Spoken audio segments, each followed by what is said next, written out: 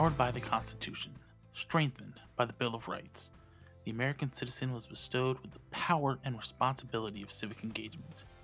Today, your voice is needed now more than ever, yet barriers stand in the way. How to start, where to begin. It can be confusing and overwhelming. We're here to help you take that leap, breaking down those barriers, providing you with the tools and knowledge to take on civics undaunted.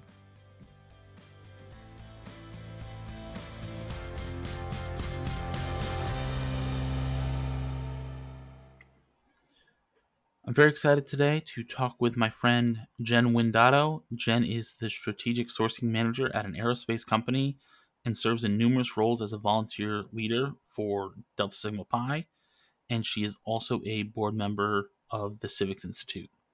I've known Jen for almost 10 years, and I wanted to have her on the show to show how you can create change within an organizational structure. One thing that is important to teach is that civic engagement doesn't just mean within your physical communities that you live. In fact, it can be present in every community you are a part of. Jen is a tireless worker, a world traveler, and has a consistent ability to be able to disrupt the status quo and push organizations forward. I'm so excited for our conversation today. Jen, welcome to Civics Undaunted. Thanks so much, Patrick. I'm super excited too. I love that we're working together for the Civics Institute. I can't wait to see what we're going to do. Before we start, I just want to put out there that everything here, views are my own and not reflective of my employer, the organizations I'm affiliated, or other associations. What you're saying is right. I can't believe we've known each other almost 10 years now. And I'm glad you've been able to see a lot of the stuff that I've done in the community. I do want to say shout out, like you've been part of that journey too and helping me get there. So like I'm happy to see that this is what it's come to. Thank you so much. What I want to start off with is just kick it over to you for a little bit of personal story, introduce yourself to the listeners, and then, of course, our perennial first question: what does civic engagement mean to you? All right. So, Patrick, you covered a few of the titled roles that I have in my career, in my volunteering. So, other things that are important just to my identity and how I get involved in the things that I do. I'm a first generation Chinese American college graduate.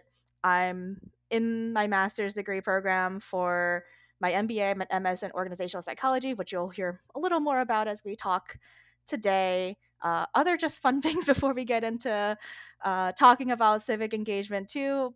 Avid foodie, like I will tell you all about all the food I had growing up in Connecticut and how to. I personally can make the pitch on why Connecticut is such a great place to live, and people believe me, and it is true. Uh, I'm married to my husband of we've been dating for over 9 years, and we live in Connecticut now. We've been married for 3 months, uh, and I just love benefiting my community. And like, it's funny because when people ask me what my hobbies are, it's literally just helping others. So when I think of civic engagement, it means there's recognizing that there's something that could be done better and then taking the action, even the smallest step, to make a change about it. At work or within the organizations I volunteer for, my biggest pet peeve is that when we have a problem, people complain about it, but then they don't have conversation or plans to make it any different. And I strive to be someone who wants to be part of the solution. I see it a lot when I think about being civically engaged.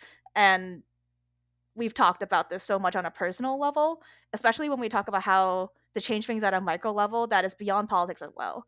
Politics, government, all of that stuff is one way to make a change in your local community, but it can start as close as the place you work, the groups we care about, or the things we do in our day to day in our careers and other obligations. And I personally feel like I do it often with the work I do within my department, in my past experiences as an employee resource group leader, and even as micro as the way my husband and I will make choices in our day to day about supporting local businesses over larger conglomerates wherever we can.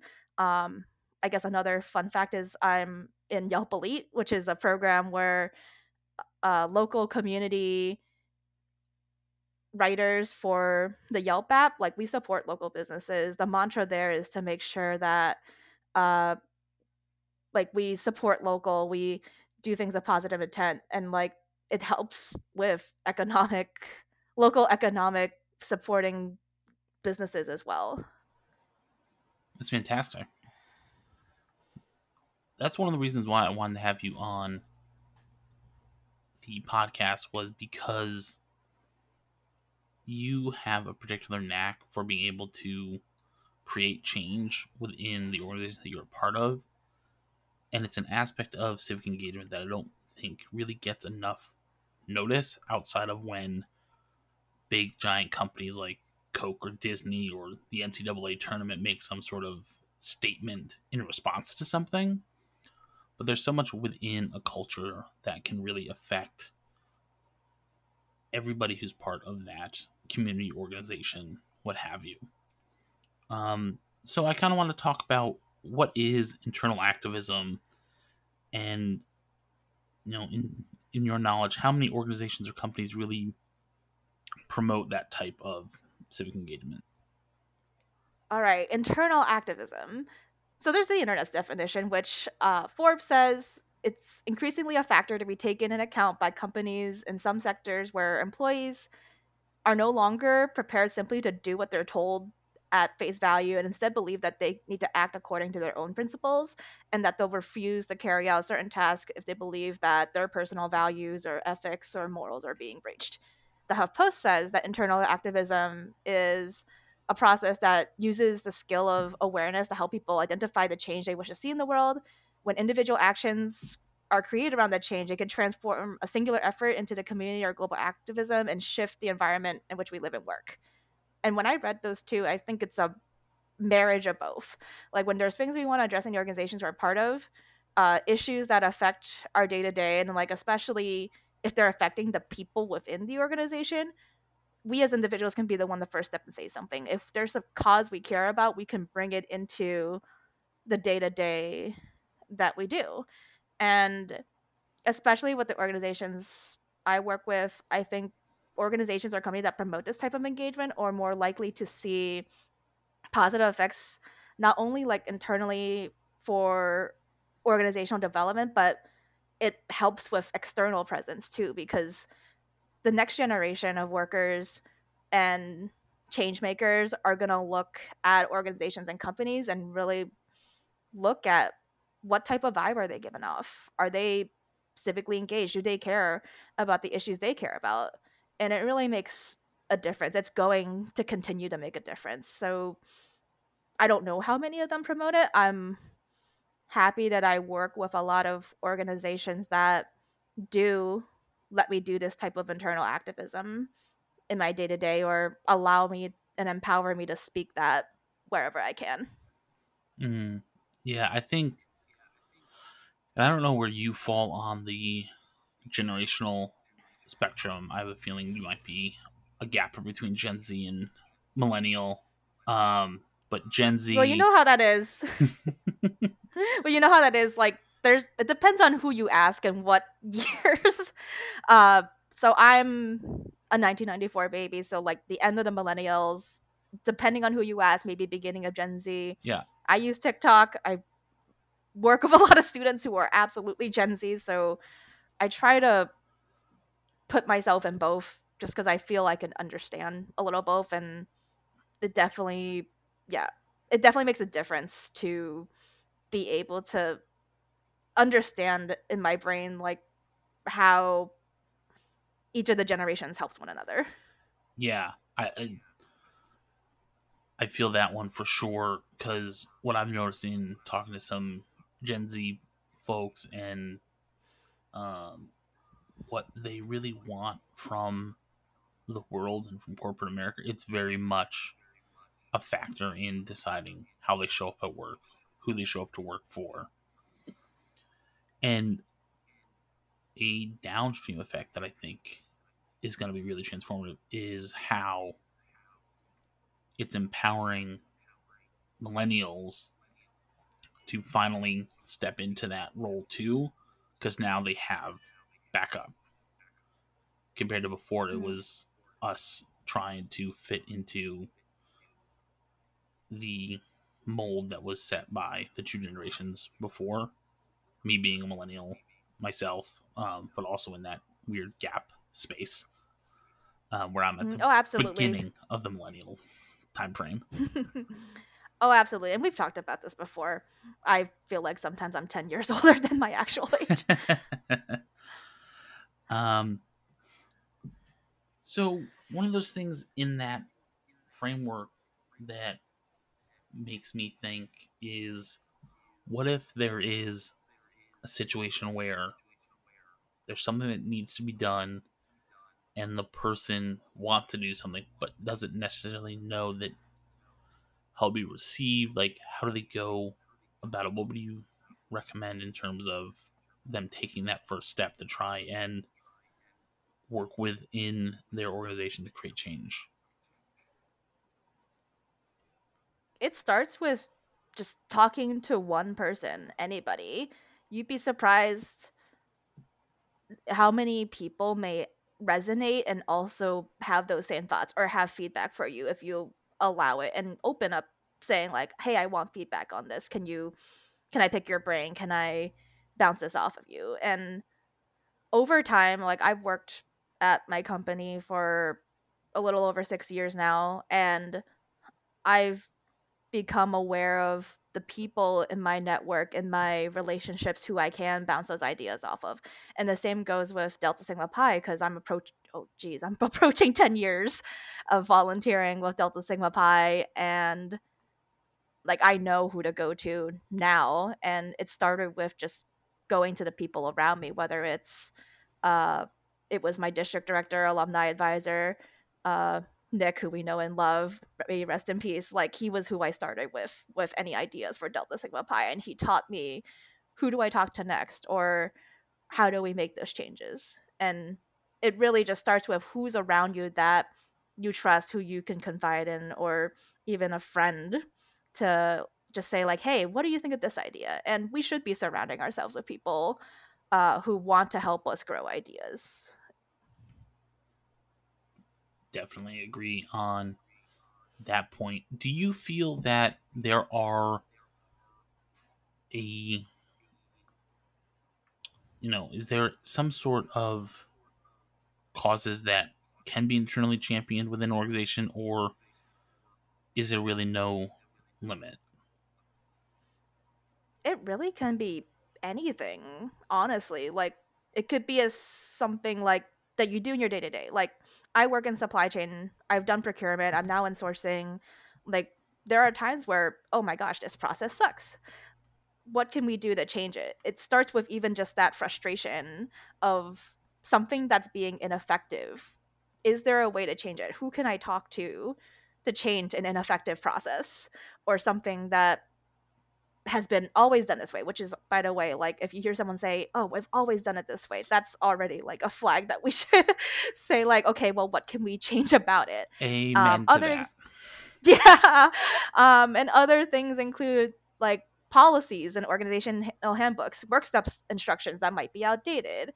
And especially as I've done a lot of internal organization effectiveness projects at work and the organizations that I volunteer for, and I've even gotten to the point where I realized there's a study and a science to this. That's why one of my master's degrees is in organizational psychology, or also known as industrial organizational psychology, because there's actually science, social science frameworks behind like being able to make these changes in organizations, which is really fascinating to me. And uh, understanding that and the science and framework behind it has really helped me be able to also get others to join us in the cause to make that change in that policy. And it may sound like, oh, that's small, but it's not. Like it could change everything on how we work for the years to come. Hmm.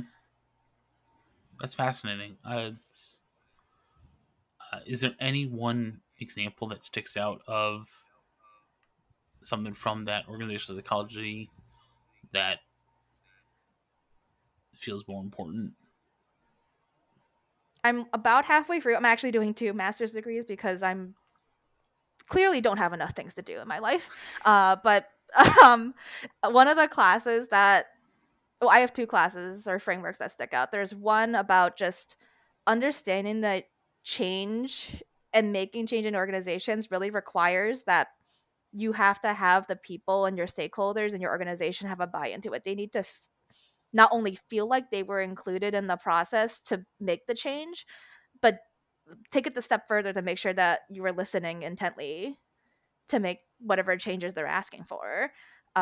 It's There's a framework to say that to make change, you unfreeze everything, give all the feedback, get all the information and research and data you need, make the changes, and then freeze it. And then it's a cycle to be able to do that again and again for continuous improvement. The second thing that I think sticks out with me from my formal education on organizational psychology is Bowman and Deal's model for leadership and organizations, which says that we can look at those in four frames, which are the structural, human resource, political, and symbolic. Structural meaning how of the change and organizational issues, task oriented stuff, policies, goal oriented, metric focused. That's where people usually actually think first when we're talking about change. Like they go straight to the policies or the rules or like what can we do in the structure that we have today. Human resource, which is not necessarily the department, but looks at the needs of people and organizational or job satisfaction to understand leadership and how we make organizations more effective. Political and understanding organizational positions in that frame helps us understand that maybe there are different agendas or motivations going on above where we stand, that and like the more that we can look at things in those different political frames can help us understand mutual interests and why there might be varying perspectives or agendas at play. And symbolic, which is looking at an organization to drive a mutual sense of purpose, common vision, to address organizational matters. Like if we're all marching towards the same goal, we're more likely to address our organization and how to be more effective. So I really think of after I learned this stuff and like we wrote papers on it and stuff. So I've thought about it so much more when I'm working with Delta Sigma Pi or working in some of the committees and other volunteer efforts that I do outside of that. And I joke a lot that I write a lot of papers about Delta Sigma Pi in my master's degree, which it'll make our organization better. I promise. It's not slander. I believe that. Uh, and one of the things that I know I found when I got involved in all of this work is everything, you know, our shared background here is Delta Sigma Pi, and a lot of the machinations of the fraternity really translated into the work I did in party politics and the town committees, conventions, all that stuff. There's just so many similarities in how they both work that if you get involved and you want to make a difference and you get involved in your organization or at your work, those skills will directly translate into your other communities as well, which I think is a really great point to touch on, especially considering what you said about the people and the stakeholders, understanding people's motivations. It all interplays whatever community you work with. And I know for you, you've had a focus recently in uh, DEI, diversity, uh, equity, inclusion work. And I figured it would benefit to go a little bit deep there just to give kind of a contextual example of, you know, what you can do in a specific space and maybe provide a little bit of a definition for what that work is in general and how it's kind of changing because I know it is changing a little bit as the years go on. Hmm. Yeah, DEI, which is diversity, equity, inclusion, which it's such a complex space, and I love it because it's ever changing. The what's included in it may is so dynamic right now. I love it. It requires us to be flexible and grow and change. And even now, I've heard lately that it's expanded to the acronym JEDI, JEDI, which indicates justice, equity, diversion, and inclusion. I love it. I personally got into this work because as a first generation college student, I'm a woman of color, Asian American. Like, there's a lot of intersectionality I have there. And I came from low income, disadvantaged background. So I personally got into it because I want there to be more representation and leadership. Uh, when I served on Delta Sigma Pi's board, a lot of Asian American members came to me saying, "Wow, like I know I can be up there now too because I've seen you been up there," and that resonates because why are people of color? Why are people from different backgrounds not in leadership positions? And we still have so much work to do.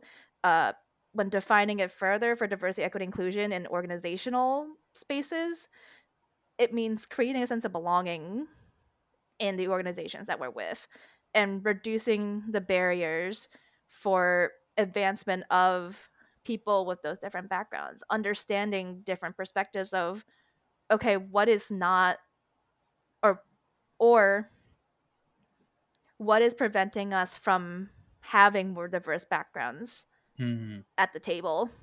So it's reverse engineering the question and the root cause so that we can create more representation, more diverse backgrounds. And we're always more likely to be innovative when we have those diverse perspectives.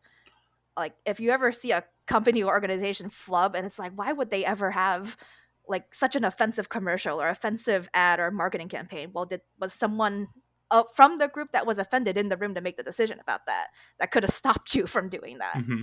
So that's like one very general example of that Yeah, and why it's important to have it.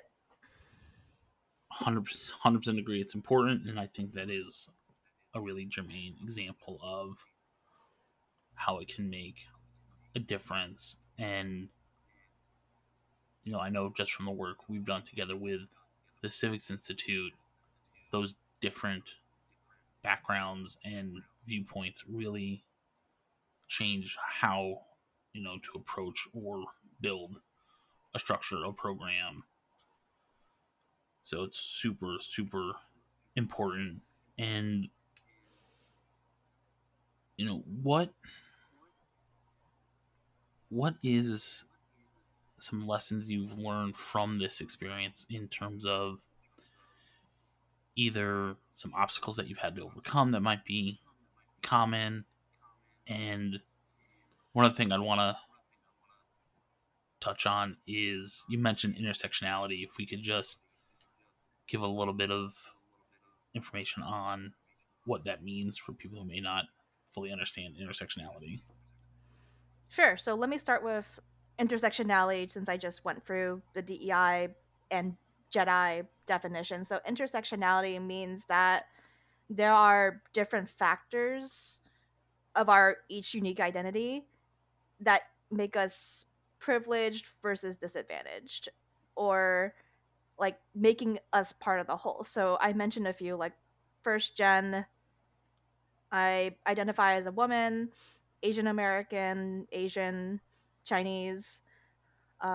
In those ways, like those are considered marginalized or disadvantaged backgrounds.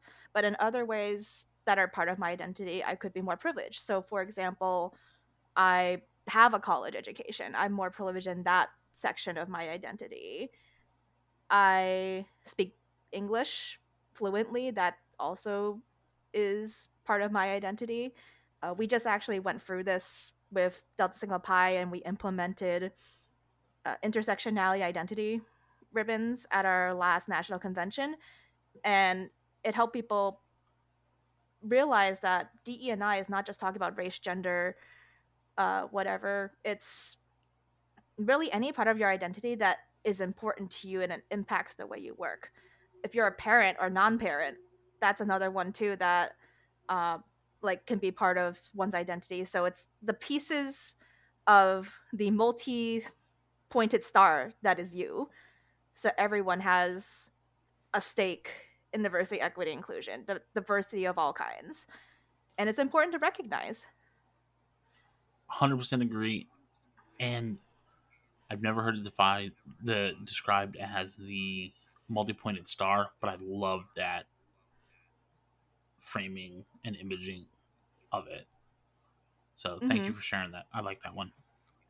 Absolutely. So, in regards to lessons learned from being in the DEI space, and I do want to put out there, like, I am not professionally trained in the DEI space. I've done a lot of this work just from my own passion, the background that I have, my intrinsic desire to see and create that sense of belonging. I know what it's like to be excluded or feel like feel like I was disadvantaged because of my background. And I would hate for other people to feel that way, especially if I have a say or a way to be able to make sure that we could prevent someone from feeling like they didn't belong and excluded. So, some things that I've learned just from being in this space, stepping up, and also doing the education and doing my own self education and reading articles, listening to people directly affected who have different backgrounds. Uh, First is just, yeah, that active listening. You want to listen to the people who might have a different background than you and actively listen. Like, don't try to interject and relate all the time because we have a tendency to do that as humans, which it can be helpful, but not all the time. So active listening is really important in doing internal activism with diversity, equity, inclusion. Relationships are also super important, and like for in my career or in the organizations I work with, like a lot of my success has been being able to build relationships with others and genuinely, not just for the sake of making change or whatever future reasons I may need to reach out to them, but just genuinely building friendships and relationships to because I really value them. And then they are, like I mentioned earlier, they are the people that I go to when I have ideas and we talk and it's all productive. And if someone has an idea or suggestion in the organizations I work with, I'd love to be the person they go to and help make that reality. Understanding organizations is also something I've learned. Like I talked about Bowman and Deal's four frames. Like that has been powerful in just shifting my perspective because I could be looking at it from a very people based because I'm a very people based leader. Uh, but I want you to understand there's other frames that factor into why decisions and how decisions are made, or someone may be more data focused that I need to go look at it that way. So just being flexible with understanding like what's the motivator for your stakeholders. And that also leads into, I think, one of the biggest things, especially in DEI, that initially for me in the beginning of me doing this, especially for employee resource groups, was just how do you get buy in? And the buy in question is what's the risk if we don't do this? It's one thing to say, like, oh, this is why DEI and culture and organizational effectiveness are important, but it can easily take the backseat priority when there's other things going on that are more numbers based or cost based, or they seem like they're more important to make DEI a priority. We put numbers to it. In addition to highlighting why it's good, it's also what's the risk if we don't do it. And I've highlighted some of those before, especially with the changing scape of this next generation is going to affiliate organizations and companies with their ability to have a strong DEI presence at their company, from everything from representation to culture to advancement of everyone regardless of their background. And especially if there's a way to measure those benefits. I took a training recently that actually put numbers behind if you an employee leaves, it costs this much to of resources and capital to train them. So Mm-hmm. that's exactly what we're talking about.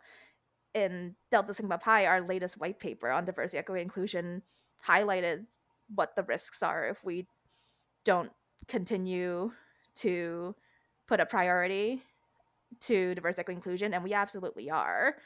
It's highlighting again that like these are the calculated risks that we are taking if we don't do it. So this is why we put priority in there. And finally, just having a great team behind you. I could not do this all by myself. I have great people behind me when I lead teams and committees at work and Delta Sigma Pi. Like it all it's a team effort, which is why all of that kind of meshes with the relationships and being surrounded by talent, supportive, trustworthy people that are willing to call me out if an idea is bad. And like, That's important. oh The yeah, feedback because piece is so important. you don't need yes men or yes people all around you. And like it's a natural occurrence. Like I learned it a lot when I was sat on Delta Sigma Pi's national board that I could come up with a ton of ideas, but I also had people telling me why this was a good idea, why this is a bad idea, why, and who to turn to if I wanted to further an idea. So that was all important, and I'm glad I've been surrounded by that. Hmm.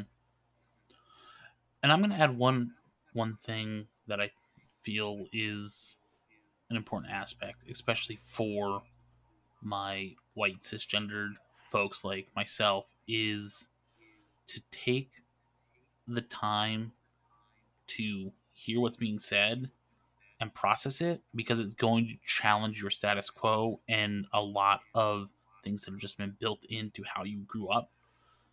And it's going to feel like an attack, or it's going to feel pressured, and that's okay. Sit with it and kind of unpack it, because there's a lot of unlearning that needs to be done to push the DEI space forward. And actually, that's why I'm a huge fan of reverse mentoring, which we all know about mentoring. Like, you want to mentor someone, help them grow. Reverse mentoring is also being able to learn from that mentor mentee relationship. Yes, you're the mentor, but you can learn from that mentee too. And we encourage a lot where I work, like opportunities to have someone who's like in a higher or executive leadership position or manager with direct reports, supervisor position, to mentor someone who has a different background than them so that they can learn from them too, and they also mutually benefit because they're learning from you from your years of experience. Hmm. So it's this mutually beneficial relationship where you can learn from a different perspective and uh, really get to know something that you weren't a background that you may not have known much about. Hmm. Yeah, I never heard it framed that way, but like you and I are a perfect example of when we met. You were a freshman in college. I was probably like 5 or 6 years out of college, and it was very much a mentor mentee relationship. And now I probably learn more from you than you learn from me, because of that this non-transactional, genuine relationship that we built. So that's I still learn from you. Don't discount yourself. I still learn from you. I am more civically engaged uh, from a local politics standpoint thanks to you. So don't discount that. And it's going to continue. And that's the best part about our friendship and relationship, too. exactly, it becomes symbiotic, which is what I love. And thank you for that compliment. How can you? We touched on a little bit about how to like start if you're someone who isn't an organization, you don't know how to push this stuff forward. But how do you do it when you're not in a position of power or authority within an organization? Absolutely. And totally highlighting again, you don't need a title to make a change. And this even started back when I was a college student in Delta Sigma Pi. I was never elected to any of the collegiate officer positions, no matter how many times I ran. Like, I was always appointed later if someone dropped out. But I gained a positive reputation for knowing Delta Sigma Pi and its policies front and back, being dedicated and reliable when I did serve in office or had a role outside of the collegiate chapter, and just having that intrinsic motivation for doing what's best for the fraternity in our chapter. So having a positive reputation was more important than having a title. And that reputation was definitely more powerful when it came time to find someone to step in need, or when I did get elected to serve on the national board after I graduated. Like, it's always been my philosophy that I you don't need a title to make a change, because it really just starts with what can you do in your day-to-day or your personal life, and that's tying back to the my personal view of what civic engagement is. It's all, and I do this today when I share and empower my constituents in New England. So I'm the New England regional vice president. I serve about 800 college students. I'm trying to remember all the numbers. 800 college students and 11 different schools and two alumni chapters. So I try to share and empower with them that they're more powerful than me. And if there's something that they're aligned in that they want to change about our fraternity, it's more powerful for them to unify, share those ideas, write a recommendation, and bring it to our council meetings and go through that legislative process than if I did it by myself. And I will wholeheartedly support them and guide them along the way. And that's the most powerful piece, to empower people around me to do it. I have a title, but they, not being national officers, are more powerful than me, absolutely. And my goal is that we will see a number of recommendations from them this year, because like we've talked about these ideas, I'm prepping them over the next few months, and they're empowered because they believe in their idea and believe in themselves. At work too, like not a supervisor, I'm an individual contributor. I'm not a VP or executive, but I've volunteered a lot in the employee resource groups since I started at the company. And for those who don't know, employee resource groups are like joining a club or organization that you relate to or connect to Mm-hmm. when you're at work. And like I started just going to those events when I started at the company, and it was great because I just got to meet other people who had like the same background as me, and we were able to work together as a whole to make those changes. And I eventually learned how to take those changes to executives if I wanted to, and helping others contribute to that.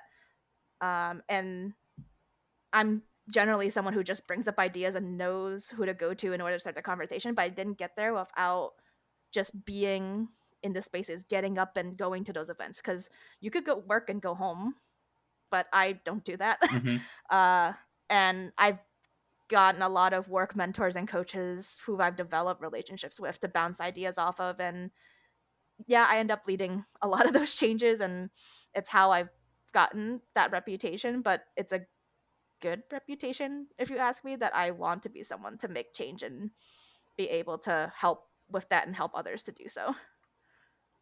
Absolutely. I think that's one of the best reputations you can have. And I think you highlight again on the relationship building aspect of internal activism. And it actually, like, you talking made me think of a story from a mutual friend of ours that went through the Succeed Faster program with us.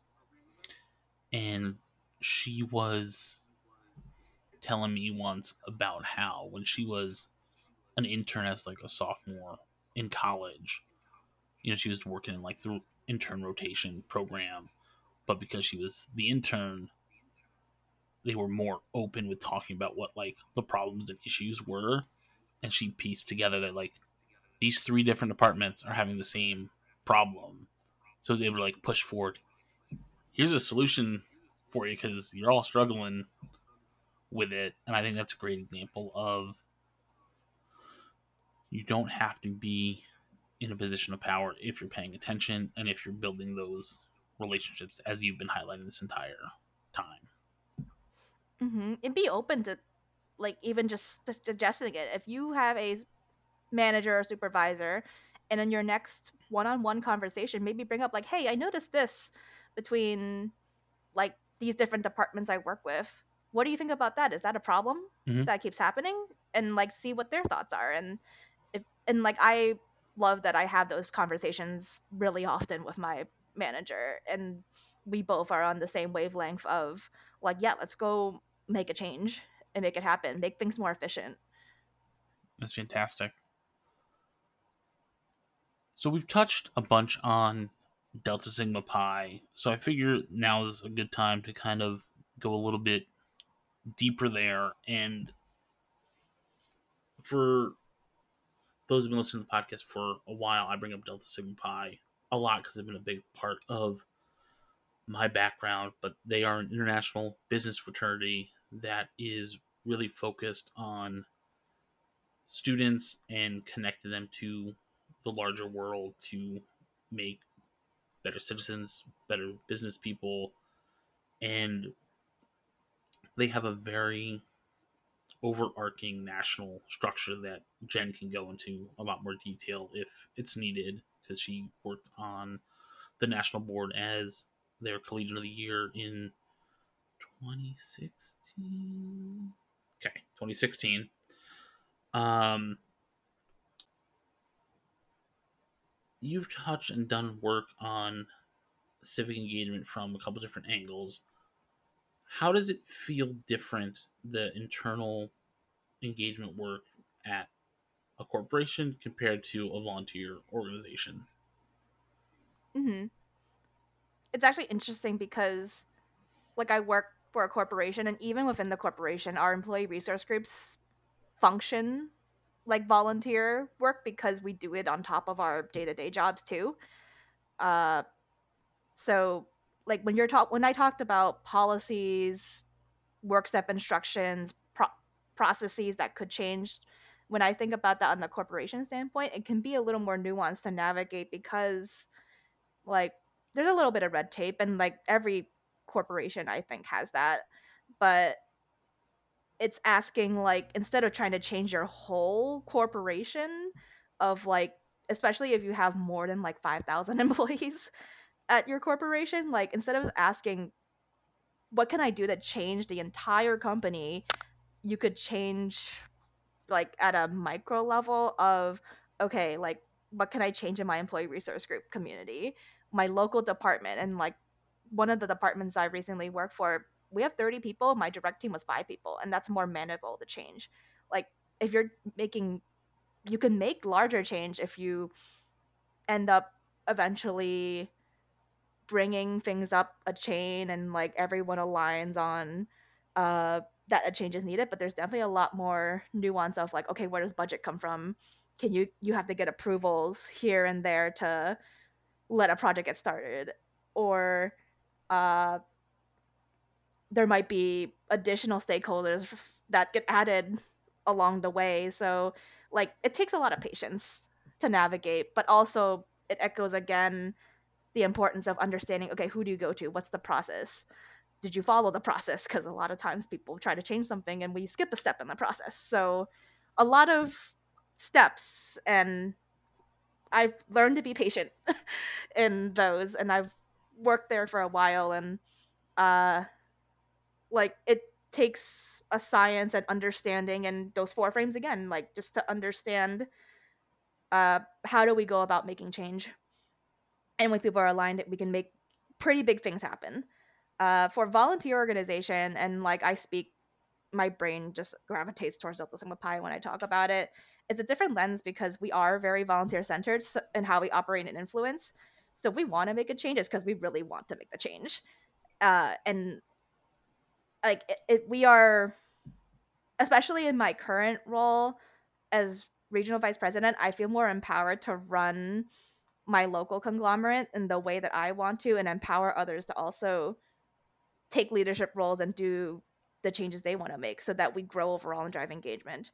Uh, like we're not paid to do this, so we really have to be motivated, and I think that drives a lot of the changes we want to see. Because I think I always get so inspired when we have our national conferences or we make big changes in the fraternity, because none of us get paid to do this, but we all care so much about the purpose and what we want to get as outcomes that we end up doing it.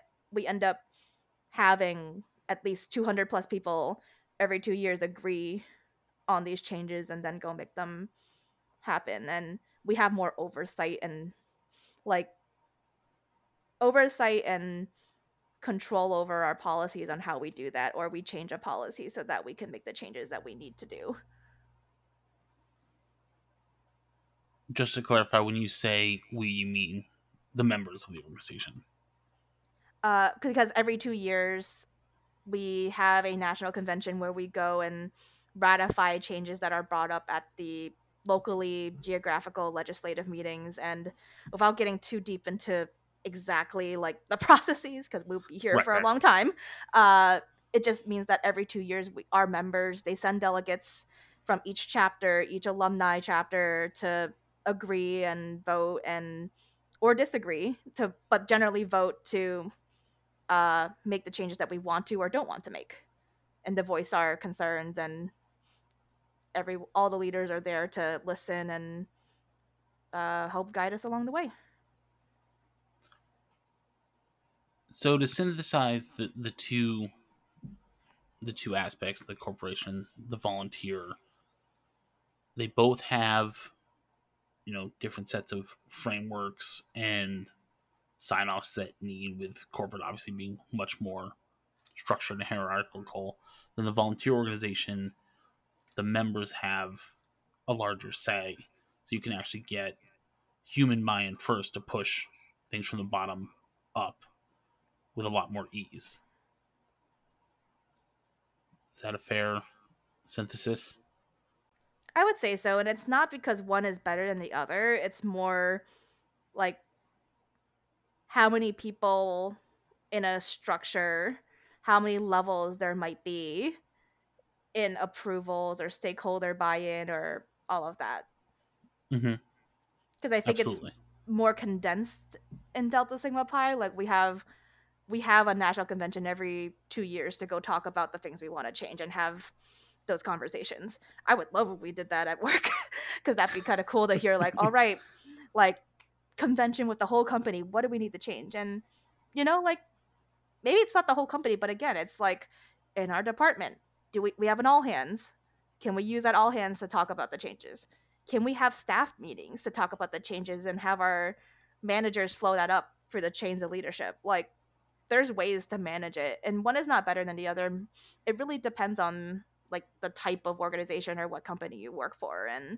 Uh and then again, understanding like what does it take to make change in your organization? Study it, talk to people. Like does it take 5 years or does it take 1 year? Like just kind of asking around to understand, okay, what's this timeline? Am I going to be patient enough to sit through uh 5 years to make a change? And not saying either my job or Delta Sigma Pi does that, but like uh just kind of understanding the background, what's the precedent, all those things will factor in. I think understanding the timeline is critical because, you know, and you've heard me say this ad nauseum, but I believe it takes 3 years to really see meaningful change in anything you're working towards in life, whether changing organization, changing personal health habits, what have you.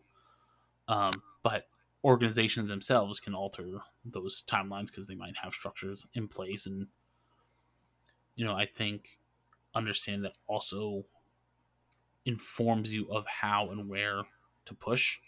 Because if you know it takes 5 years, but the change needs to occur in 6 months, something that would be a great example in Delta Sigma Pi is how they had to respond to COVID and taking what was traditionally in person events every semester for at least a decade plus to virtual events. And that is something that couldn't go through the normal 2 year convention Right.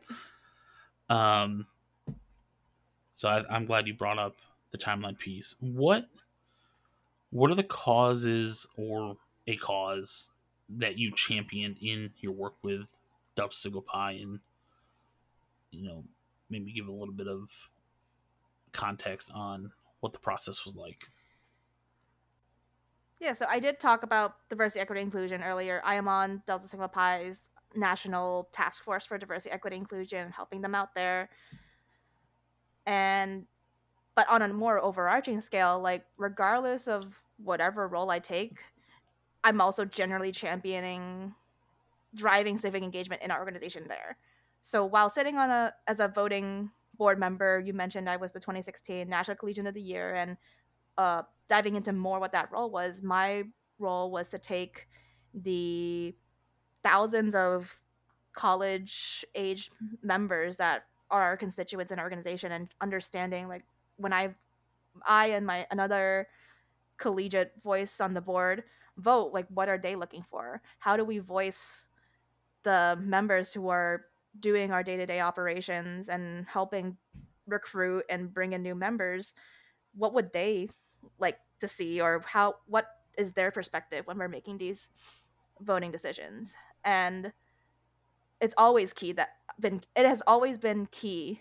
We have input from our student constituents in making decisions, and from our last national convention, it's more prevalent than ever that the collegiate delegates want their voices heard. It's why in my role as a regional vice president for the New England area, I champion that. I want their voices heard. I'm transparent, available, willing to answer questions and share more in depth than the average RVP, like what we're discussing. And when I say transparent, it usually means that I share my personal previous um, experiences with them on how did we get here. I may know more than the average student, so I'm going to tell them like how did we get here to talk about this decision, like at the national convention, or letting members of my region know about where are the resources to get educated on these topics. And I'm so proud of the New England region students because a lot of them were the ones that were able to be informed and prepared to speak during business sessions because we had that philosophy and that we championed that. And any student that was not as confident or they wanted to learn more after the convention. So I feel so proud of them for that, and they're so motivated, and that's my driving motivation because I know that they have what it takes to make the change, and I want to champion that to help them with it. And I especially wanted to champion innovation in our organization because I always bring up the question, okay, what don't you like about our organization? Okay, do you have an idea of how to make it better? What would you like to see? And I do it in a coaching way so that they find the answer themselves. Mm-hmm. And like, I ask them, okay, like, if you like this, do you know how to submit that? If not, I'll walk you through it. And I can't change everything, even with a grant officer title, but I know we can do it together. And I champion that through having diverse perspectives and being able to educate people on what it means to be engaged in Delta Sigma Pi, we're all going to be better. And one of the things I personally love about Delta Sigma Pi and why it's great to volunteer after graduation is because I've learned all these skills. Like how you said earlier on how it translates to the work that you've done in civic engagement. Like I feel definitely more prepared to do it because like this organization is built that way. Mm-hmm. 1,000% agree. And there's so many cross skills that you can learn. I remember clearly I was in a job review once when I was with the CPA firm, and the partner reviewing me said, "You have the soft skills that can't be learned." And I'm like, I've learned all of them through Delta Sigma Pi and volunteering and serving in different roles. And, I mentioned that story just to highlight again the importance of how work in one space can translate to all the different spaces that you are a part of. Nothing is siloed in your personal life, it can all translate. And a lot of the times, it's really helpful to have that disruptive view of space one going into space two. So, for example, bringing fundraising ideas from Delta Sigma Pi into ways that you can fundraise for your nonprofit that you're on the board for, which is something I have had the chance to share.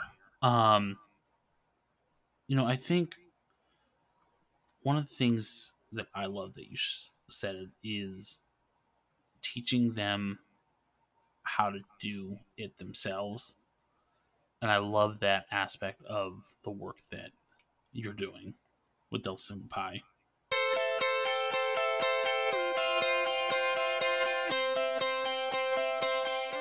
Hey everybody, Patrick coming from a day after recording this interview, and sorry to pull the ripcord on you real fast, but this is the end of this episode. I know it's very jarring.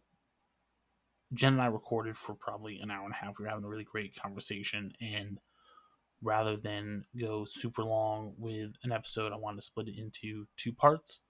So the next part, we'll pick up where we left off and finish our conversation on internal activism. Hope you enjoyed the interview so far.